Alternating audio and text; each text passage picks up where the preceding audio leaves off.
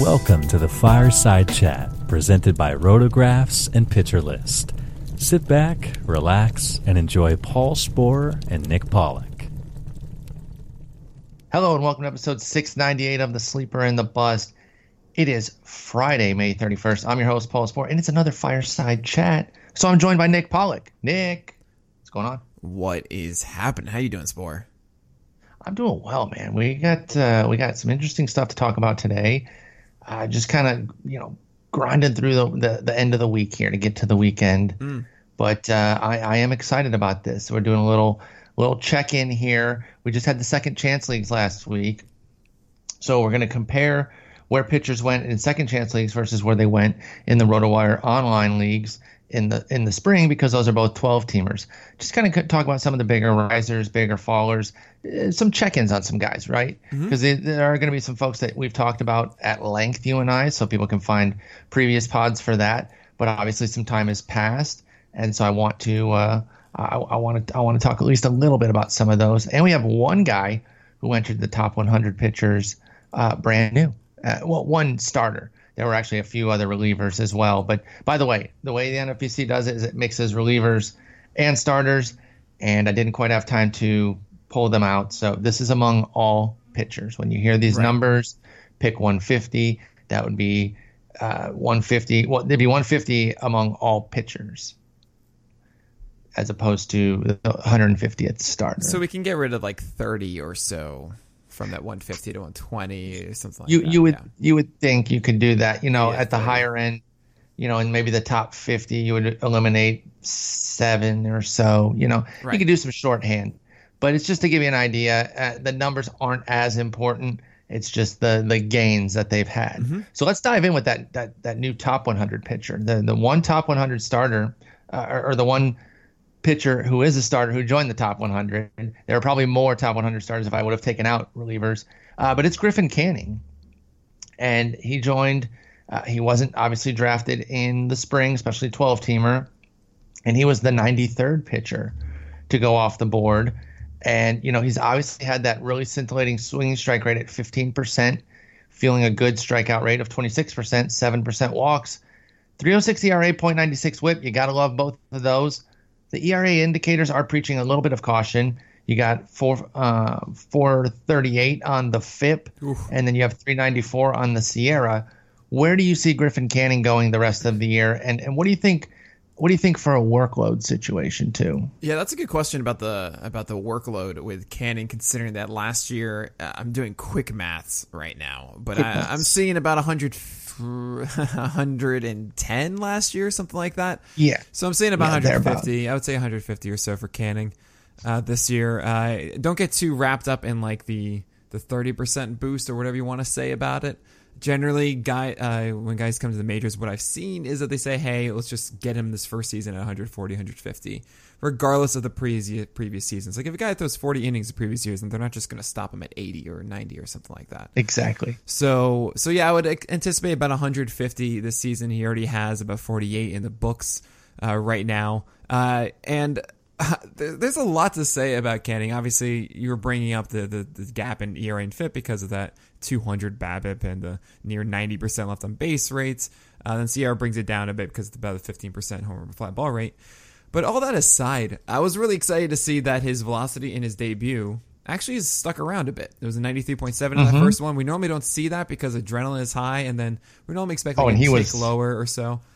Canning was amped too, right, in that debut. He was bringing it. Now, it did decline as the start went on a bit, which then made me think like, oh, okay, that's really who he is. He's going to be a 91 or a 92, but actually he's been going 93 and change through the year thus far. It was 93.4 in his last start, 93.7 and 93.8 in the previous 3 games. I'll take that. That's fantastic there. And he has what I call the Blake Snell blueprint of fastballs going up with 2 good breaking balls down. That curveball is, in fact, a money pitch by my current definition of 15% plus swing strike rate, 40% plus O swing, and zone rate. Ka-ching! And then slider has like a 25% swing strike rate on its own, too. So I love all 3 of those pitches. He doesn't even need to flirt with that changeup that he throws under 10%. Yeah, a little show me change. Yeah, he actually, I remember I think he got like 2 outs in that debut, and it's one of those moments where you just have this excitement about a pitch. You don't know what's going to happen with every pitch. All of a sudden, there's a changeup that they roll over to first for an out, and I just go, yes, this is so exciting, everything. But I went, I'm not gonna put any weight on that changeup. So I really think that Canning is pretty much your Shane Bieber. Like he has the entire blueprint of Shane Bieber down. Shane obviously has taken a step forward this year with commanding that, and I mean, we saw in that Baltimore Orioles start, it was to perfection. Yes. The way that he pounded the zone and then just used breaking balls underneath. Now, Canning is a little bit more embracing the elevation of four seamers than Bieber does. Bieber loves to sit at the bottom a lot, but at the same time, I think this might be a bit of a tumultuous season for Canning as he does figure it out a bit. But I mean, especially looking for 2020, I'm a huge fan of Griffin Canning. Yeah, I really like what we've seen from Canning so far. Definitely someone that after that debut, the swings and misses, you just can't really fake that. You rarely see a guy get that kind of swing and miss and not have something behind it. Anyone can spike a game, I guess, but it really did look like. And I like when the guys come and they're a bit more polished too, right? Mm-hmm. This is a guy, as far as a pickup coming out of UCLA, a little bit more ready to go, as opposed to some of the raw guys who've come up.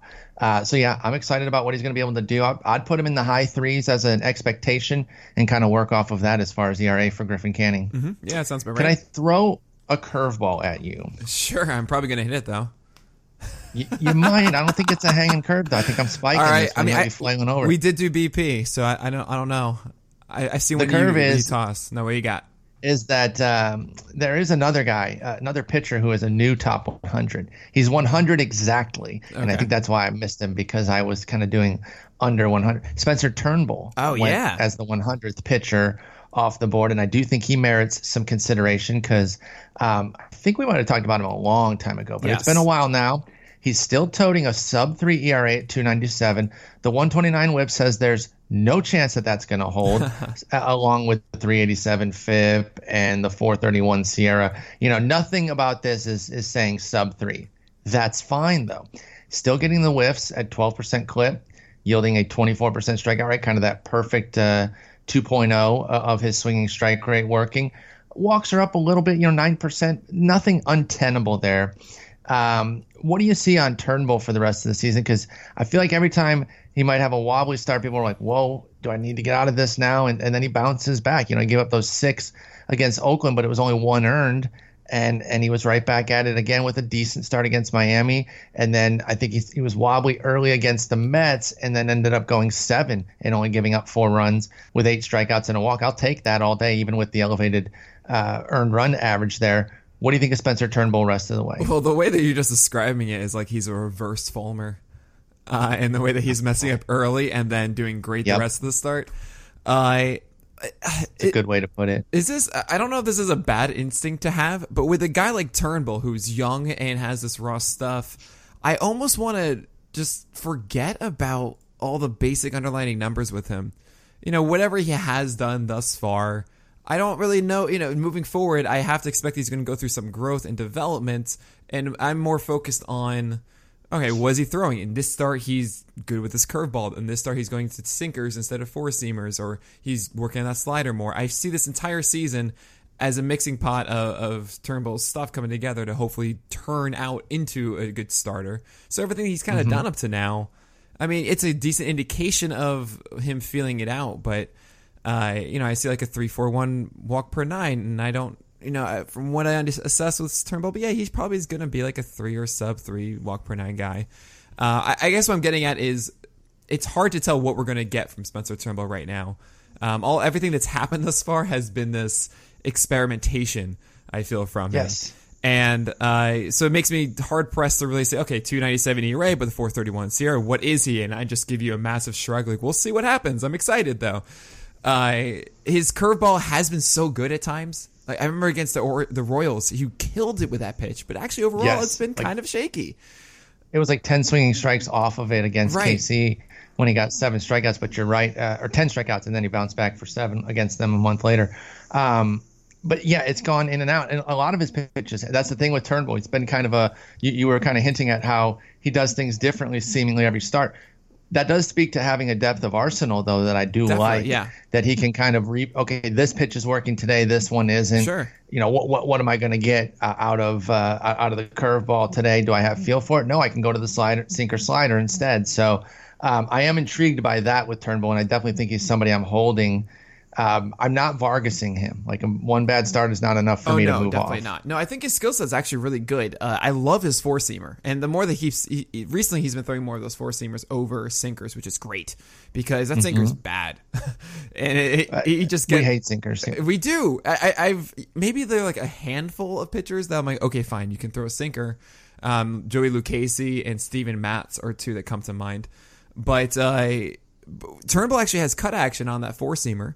And then paired with a really vicious slider, those two pitches in itself make me very much encouraged about Turnbull and 12-teamers. I'm holding on for, like you said, too, for the long haul here with him. The curveball really is that extra pitch that once that gets going, I think you have the kind of same mold we were just talking about with Griffin Canning and Shane Bieber as well.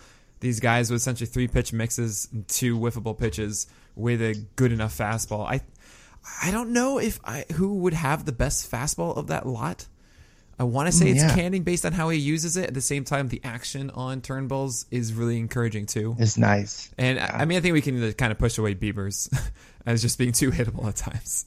Yeah, between the three of them, you got to put Bieber third on fastball for sure. But I'm encouraged by Turnbull. I'm happy to see that he's in the top 100 now. So we like where Turnbull's going. We're hanging on to him. Let's move on to some of the biggest risers here. And a lot of these names won't surprise you, but we'll dig in on them a bit. Jordan Lyles went from the 259th pitcher to the 85th.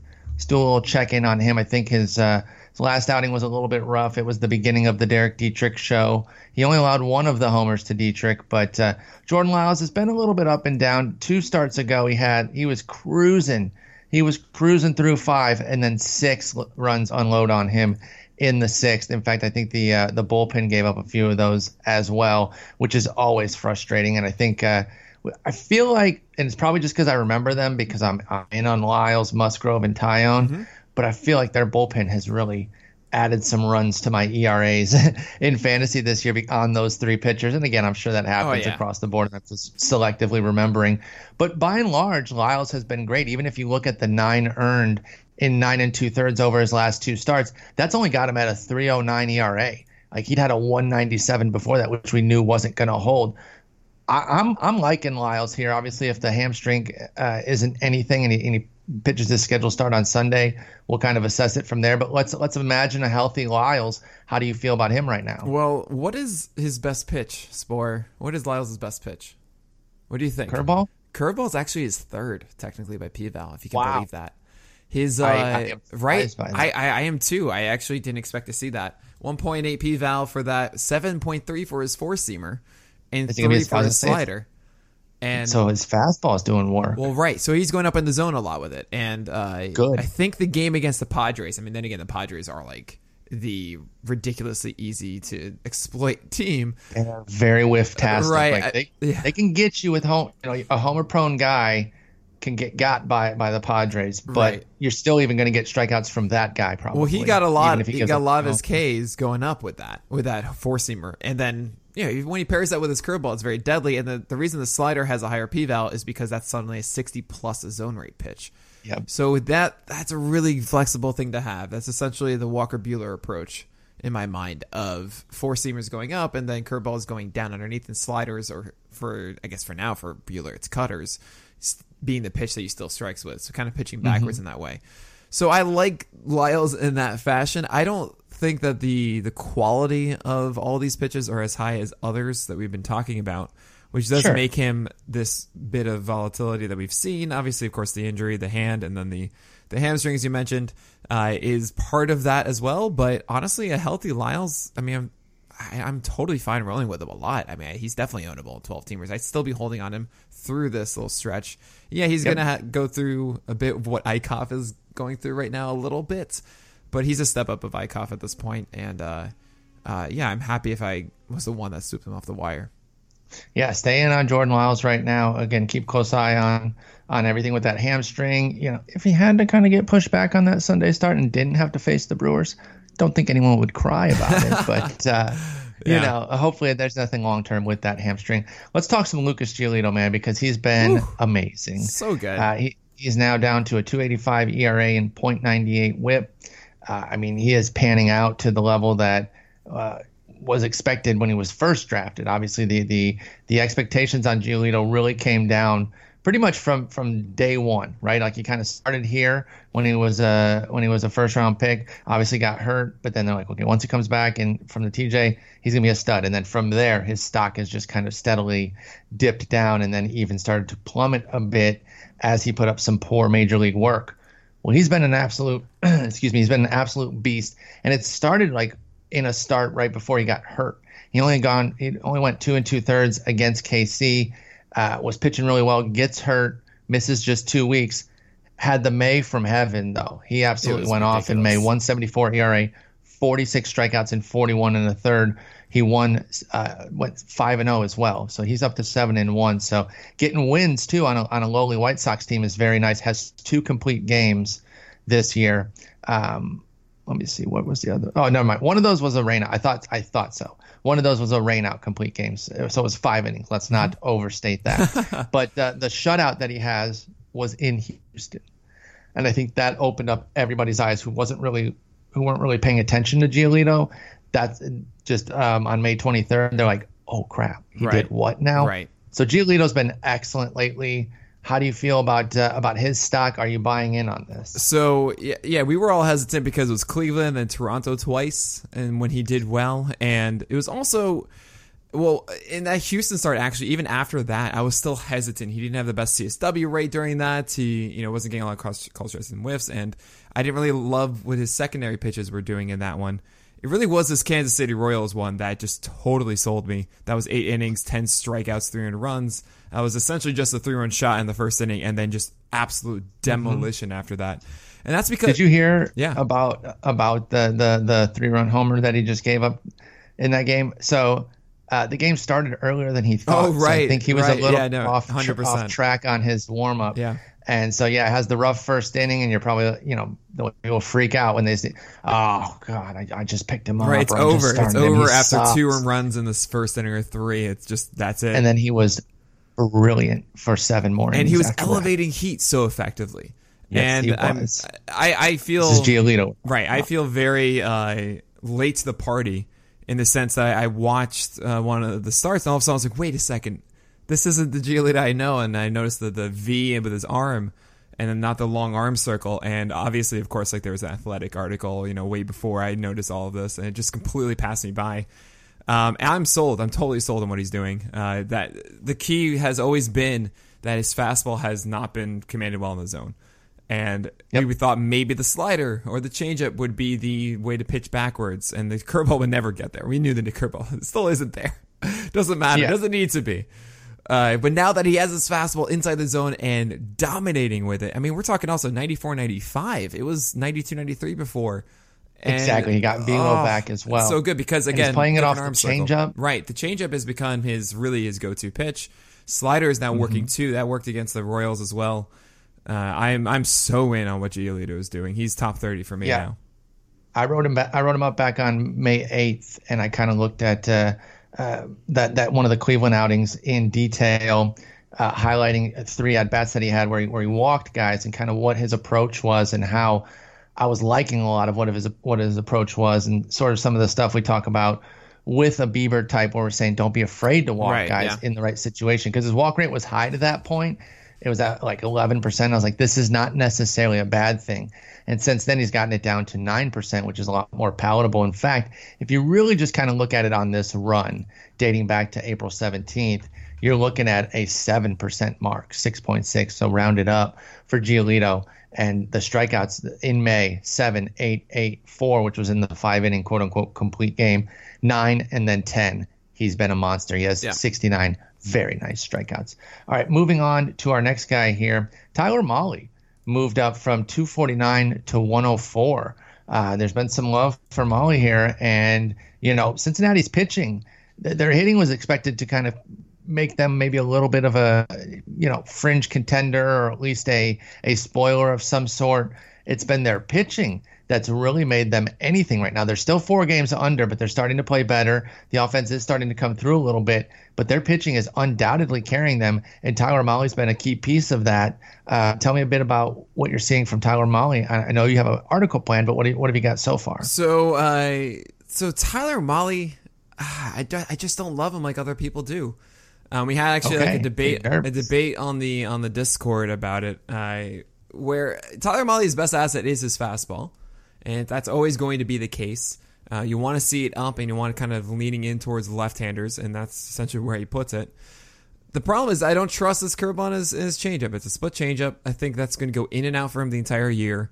This curveball at times, I mean, there have been times it's the completely that beautiful blueprint of red up, that's 4-seamers up, and then your changeups and your curveballs down, and that's great.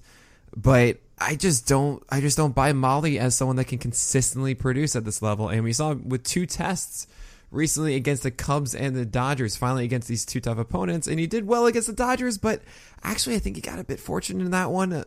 235 BABIP in that, no home runs, left on base 100%, etc. I didn't really see a guy that was really dominating that much. And that was sandwiched by 2 starts of 4 runs against the Giants, and then 6 runs against the Cubs in Oracle Park, in right? San Francisco. Yeah, come on. I mean, he did get 8 strikeouts there too, but and he allowed 2 home runs in that one. And I mean, I'm not saying that Mahle won't have great starts. I mean, we see 7, 9, 7, 8 Ks that he's had this year, and that's not going to go away. But he's going to have a lot of volatility. I've labeled him as a cherry bomb, that is, someone super sweet or blows up in your face. And the debate was, would you rather have Wade Miley or Tyler Mahle? I'm siding on the Miley side, personally. He's all of a sudden gotten whiffs, which is crazy, but he has a 26% K rate in his last, I think, 5 or 6 starts for Wade Miley. So, and if Wade Miley's getting strikeouts, right, he's a ratio guy with wins. That makes him a lot easier to pick over Mahle, because you were going to sacrifice the strikeouts originally and just say, give me ratios and wins, like you said, because it's in a good context. But if you're going to throw in some strikeouts, he's got 8 and 9 in his last 2 starts, a 5 and 7 earlier in the month as well. I'll take him too. I would take Wade Miley over Tyler Mahle, but I do like Mahle. I agree with you on the volatility, though. I think we've seen it, and home runs have been a part of it, and I feel like that comes from being so fastball dependent, though, too. Right. I will say this: last 8 starts have been 4 runs or more in 5 of them. See, that's frustrating, and a 1.6 homer per 9 is down from 1.8 last year. So homers are just part of his game, and that's kind of the easiest way to get wrecked with your ERA these days, or at least keep it from being what we like to see, which is something sub-3 for Tyler Mahle. He's at 415 with a 411 FIP and a 371 Sierra. So I would use the Sierra as maybe the upside if he kind of figured out some home run things. That's a good way of putting it. If he could really limit the homers. Other than that, you're looking at a low 4. So if you can use that with strikeouts, that's fine, but that's very league dependent. That's like a 15-team mix or an NL only, or some of your deeper mixers. I know some folks play 20-plus teams with their mixed leagues because they're psychopaths. But I'm one of those psychopaths, so I'm not hating. Of course. Let's move on to Frankie Montas. He goes from 193 to 51, so he really jumps up. Of course, folks are really bought in on Montas here. He's been great for Oakland.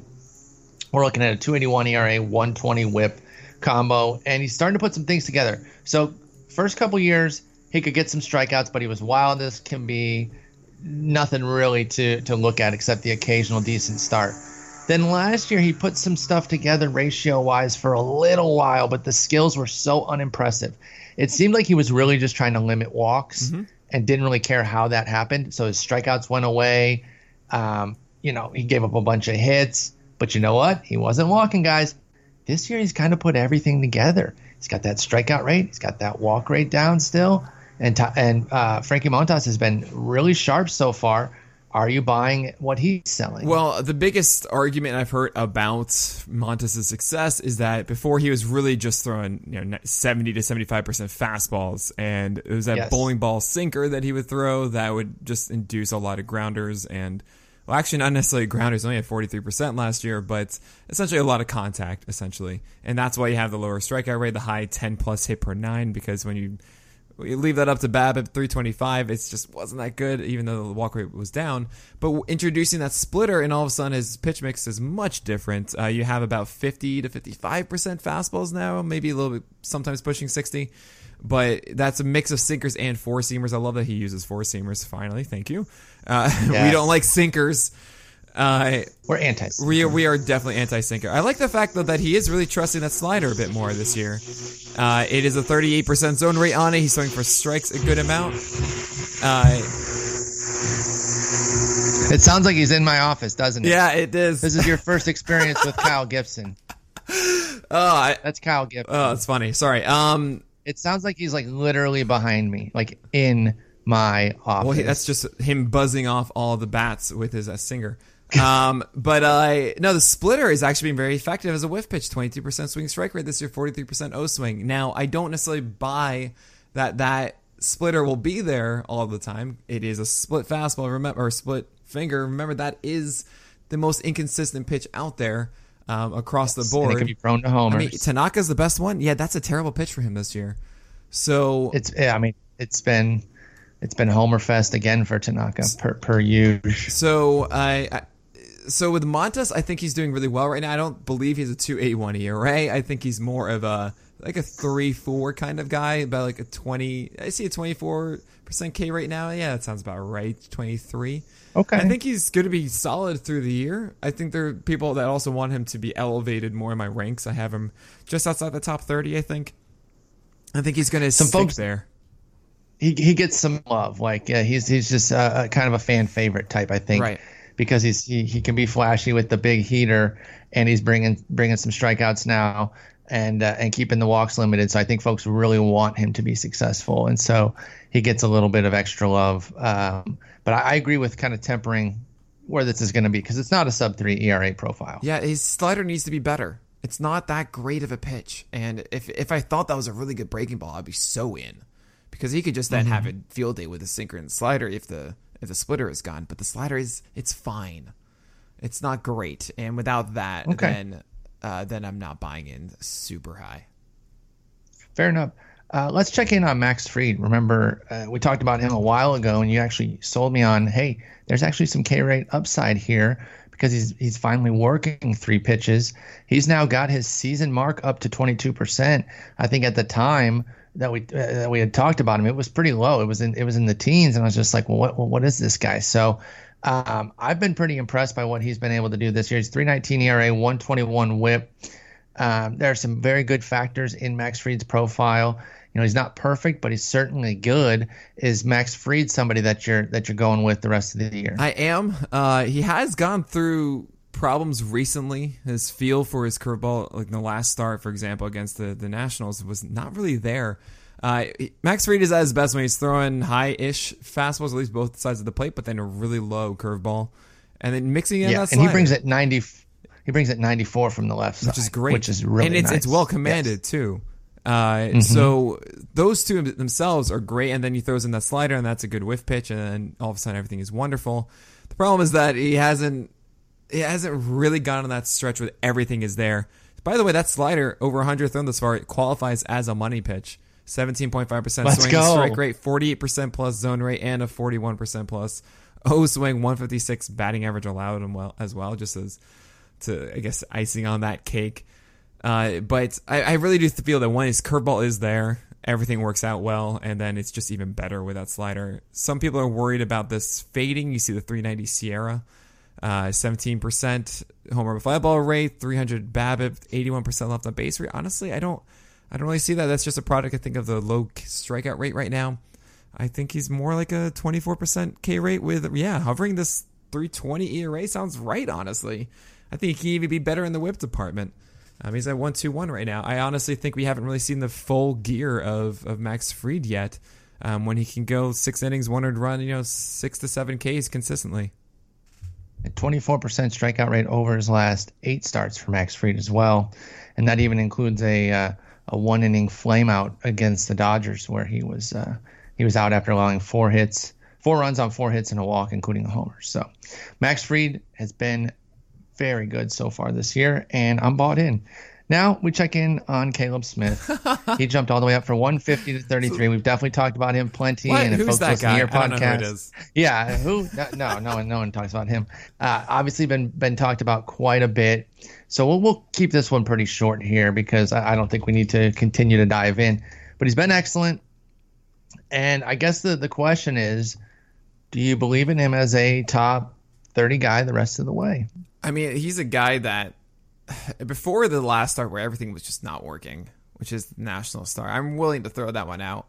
Pretty much every single start. He's going to have a bad start. Yeah, pretty much every start has been above 7 strikeouts. There's just one, and it was 6 against the Phillies. Everything has been... It was 6 and 6. Oh, man. He's so good. It's everything. He just has a slider that can do everything as a changeup that works really well, and then he elevates the four-seamers. It's just there in a great home ballpark. I'm in. I'm so in. I really am too, and it's hard to find anything that you don't really like against Caleb Smith other than stuff like soft factors like team context. Right. Which, okay, that stinks, but there's nothing you can really do about it. You got to take the strikeouts and the good ratios with Caleb Smith and just continue to enjoy it. If you can sell high, I guess feel free to, but I don't think I wouldn't necessarily seek out trying to get away from him because I don't really think there's any, like major innings limit that's going to come or anything that I need to get away from. I can just take this late round pick or waiver wire pickup, depending on the shallowness of your league, and just ride it out the full year. And you're pretty much guaranteed a profit no matter what. Right. So, all right, let's move to some of the biggest fallers here. And these are also some guys that we talked a lot about. So this part will actually be a lot quicker than the risers here. But Nick Pavetta's back. Yeah. He dropped from 53 to 134. And I think he gave up 2 runs in the first inning. And I didn't go on Twitter during that. I wasn't. You weren't allowed. But I'm sure it was. Oh, Nick Pavetta still sucks. These are the worst. But then he calmed down and he was fine.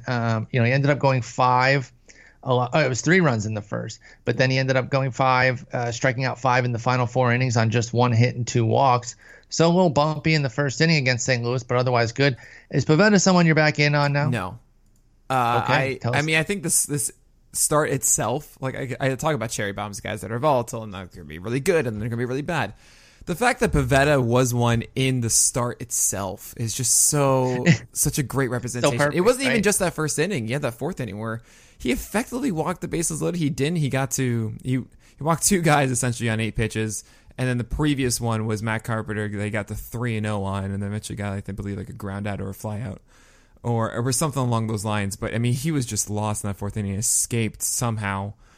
But this is Pavetta's story. He's never going to be the person we want. He's going to all of a sudden throw a beautiful curveball and follow that with a fastball. It's just, you fall in love in that moment, and then it just flutters away. And this will not change. I mean, look, he's going to have 3 starts in a row, I'm sure, at some point that blow us away, and everything is fixed, and then it won't. So I just don't want to deal with it. What do you think of him? There was an article written recently at the site about making him a multi-inning middle reliever. Right, that could work. Because then do you think that that's a better fit for him? I mean, both him and Velasquez, right? Yeah. And then you stick Sixto Sanchez. Oh wait, never mind. Can't do that anymore. Oh wait. JT Realmuto. But yeah, I mean, I think it could certainly, like, it makes sense that because there are obviously in the midst of a 2-3 inning relief appearance, he could fall apart too. But I think it would allow him to, of course, go all out more and just push that velo to its max and really pare down to 2 pitches. I kind of liked it. I thought it made some sense there. I could totally see that. Yeah, I mean, the fact that I'm not trusting him in 12 teamers as a starter, I'm all for it though. That's normally my only. I'm so selfish in this. I don't care about their roles. I just are they going to be a good starter as a starter? Then I want that. If they're not, then I don't care. Take it.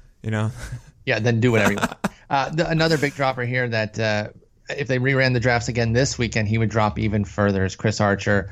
From 49 to 108. He's been brutal. Ariel Cohen has obviously, if you follow him on Twitter, you've been seeing a lot of his chatter about Chris Archer and, how he's saying it's name value only, jump off of this train. Archer's gotten a lot worse since Ariel really started to kind of bring him up and talk about his issues. Like since coming back or even before, he had the start before he got hurt, and then out 18 days, and then the 3 starts since. You add all those 4 up, it's a 9.68 ERA and 17 2/3 with just so many crooked numbers. 19 earned runs, 15 walks, 14 strikeouts, 5 homers. Is Archer still hurt? Is he toast? What's going on? I mean, this is untenable in any format right now, as far as I'm concerned. Yeah, of course. You were wondering. We were all wondering at the beginning of the year, the first 3 weeks, had he figured it out? Did he finally get the feel of that change? I was hoping. And obviously, I had to creep him up in the ranks. There's a guy that just did 24 strikeouts in 3 games and only 4 earned runs in those time, with including a 7-inning 9 strikeout game against the Nationals. All right, maybe we have to pay more attention to this. And then it started falling off a little bit against the Giants, and then he got hurt against the Dodgers. And maybe this is just elongated DLH. And yes, I'm going back to DLH. I'm done with the still ill. I want DLH back, and it's sticking around. DLH it is. DLH is disabled hangover. So for those that don't know. Essentially, when you come back, you don't start a guy in the first start back from the DL because he's still hungover from it. He's not really back where he used to be. And this could be an extended one, as it's been 6 earned runs and then 3 earned runs and then 4 earned runs and 6 walks in the last one against the Dodgers.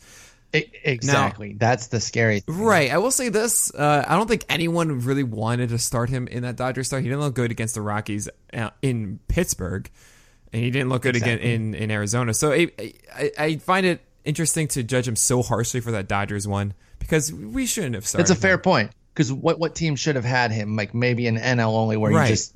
You kind of you're forced into a corner, but other than that, any mixer that started him, of course, not managing a team or you're doing something wrong. I'm not trying to say like you deserve this or something, but it was one of those where we were just I'm with you.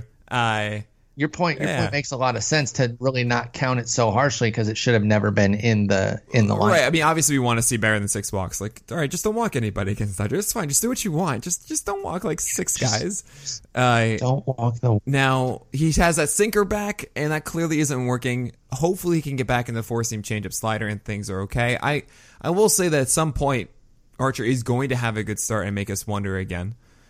For me personally, it's funny, I had him like at 60 to start the year, then I crept him down closer to 40 after those first 3 starts, and now he's been pushed back to I think like 65 or 70 or something along those lines. And it's just because, like with Pivetta, it's just another headache, another John Gray type of these. I don't know if I want to deal with this. It's such a headache. It's such a headache right now, and I'm gonna have my new June rankings out soon, probably early next week, probably Monday. And Archer's going to be low, plain and simple. He's just going to be low. I'm kind of done with this right now, and until I see something to really believe in, I'm not going to be there. Let's check in quickly on Miles Mikolas. I remember we talked about him. This is another one that you sold me on. Bought in. It definitely worked out well. He had 1 bad start since, rebounded since the bad outing at Texas. All's well, and he continues to pitch well. So are we still rolling with Miles Mikolas? Well, first of all, you jinxed me, Spore. How dare you? What did I do? What did I do? After the first 2 starts, you were talking about, oh man, Mikolas is fixed and everything. And then he had allowed 7 earned runs and 2 homers. And you went to Texas. You got to be careful in Texas. Nah, I'm messing with you. No, I'm really excited. I put out a tweet after his latest start, because that slider was as good as we've seen all year. He had 20 whiffs in that last start. 20 9 punch-outs against Texas. Against Atlanta. Against Atlanta, That's great. And, I mean, I'm so stoked about Mikolas right now. Not again, but I will say this a lot. It's 1 start, and we need to see him repeat it. But that slider velocity has just improved. It was up to 88.6. 88.6. That's essentially what it was last year. All of a sudden, and that was this incredible positive pitch. Before, it was 86.5. So they all of a sudden see that hard slider again. Things I think are turning up for Mikolas in that respect. Also, he was pushing 95 on fastball velocity last time. He hadn't touched 94 all year, maybe 1 start, 94.1 on April 26th. So really good to see that too. I'm really excited for the next start for Mikolas. That was one of the things we hit on with him, was that, hey, he's not some soft tossing clown. Right. He's got some juice to his fastball, and that slider can be really nasty for Miles Mikolas. So, here we are. I still think that you can buy him, because people are going to still see the 18% strikeout rate, which is kind of it's basically matching last year now with his strikeout and walk rates. The hit rate is still high at 9.1, and the homers are at 1.7. I think that home run rate's really going to come down the rest of the way. And so I would operate with Michaelis as like a 3.75 ERA pitcher and go from there. And I think it could be substantially lower rest of season. I really think he could be like a 3.30 kind of guy. So go test your market. I'd still be looking to buy. Next up, Rick Porcello goes from 64 to 98. I mean, as boring gets, it seems seemingly whenever he gets fully written off is when he strings off 4 really good ones. You start to buy back in, you and I start to push him back up our rankings, and then he, falters again. To his credit, I will say, we've only seen one outing of more than 3 earned runs in his last 9. And so it is a 3.21 ERA in that span, but 43 strikeouts in 56 innings. He's just so bland, I think, is the problem. And, he's not really getting that much support on Boston right now. He's 4-4. What do you do with Porcello the rest of the way? I mean, you know what I'm going to call him. Yeah, the Tobyist of Tobies. He's the Toby. I mean, he's not Spider-Man, which is the greatest Toby. Yeah, which is the greatest. Because he's not that good. Because the greatest Toby could really push up. Right, exactly. His other nickname is, of course, the Thief after what he did to Justin Verlander. The Thief. And he's just going to be that guy. And I understand that he's probably going to get like 12 wins this year. And there's some value to that beyond the Red Sox. He might even get more than that considering he has 4 right now. And the Red Sox haven't been winning games. I mean, now they're starting to win more, but you understand that. And yeah, he's going to go through ups and downs. He always kind of does this. If you need volume, go for it. In standard 12-teamers, it really depends on your wire and also what your team construct is like. If you're searching for 2 or 3 guys, sure, you're going to go with Porcello and not take all risks there. But for the most part, Porcello's going to be like the last guy, and you can move him for the next hot thing that comes up. Yep, I would totally agree with that. Nick, that's going to wrap us up. I really appreciate you coming on talking here. We got through quite a few guys in a pretty expedient time. Pretty good for us. Let's be honest. We can really get in the weeds sometimes. Definitely. I mean, I think both of us together. I'm surprised we don't have more 3-hour. Yeah, right. Pods. Our powers combined. I think what's happened is that Fridays have become busy for both of us, so we have a tight schedule now, and we have to say, listen, we got to be tight within an hour. So this definitely works. I did mention I'll be having rankings out the next week, and obviously you do. So maybe next week is a rankings discussion. Ooh, that sounds fun. Perhaps. So we'll link up for that. But it was great talking with you on another Fireside Chat, Nick. Have a great weekend. Always great hanging with you by the fire. Thanks for listening to today's Fireside Chat with Paul Sporer and Nick Pollack. Follow both Paul and Nick on Twitter at Sporer and at Pitcher List.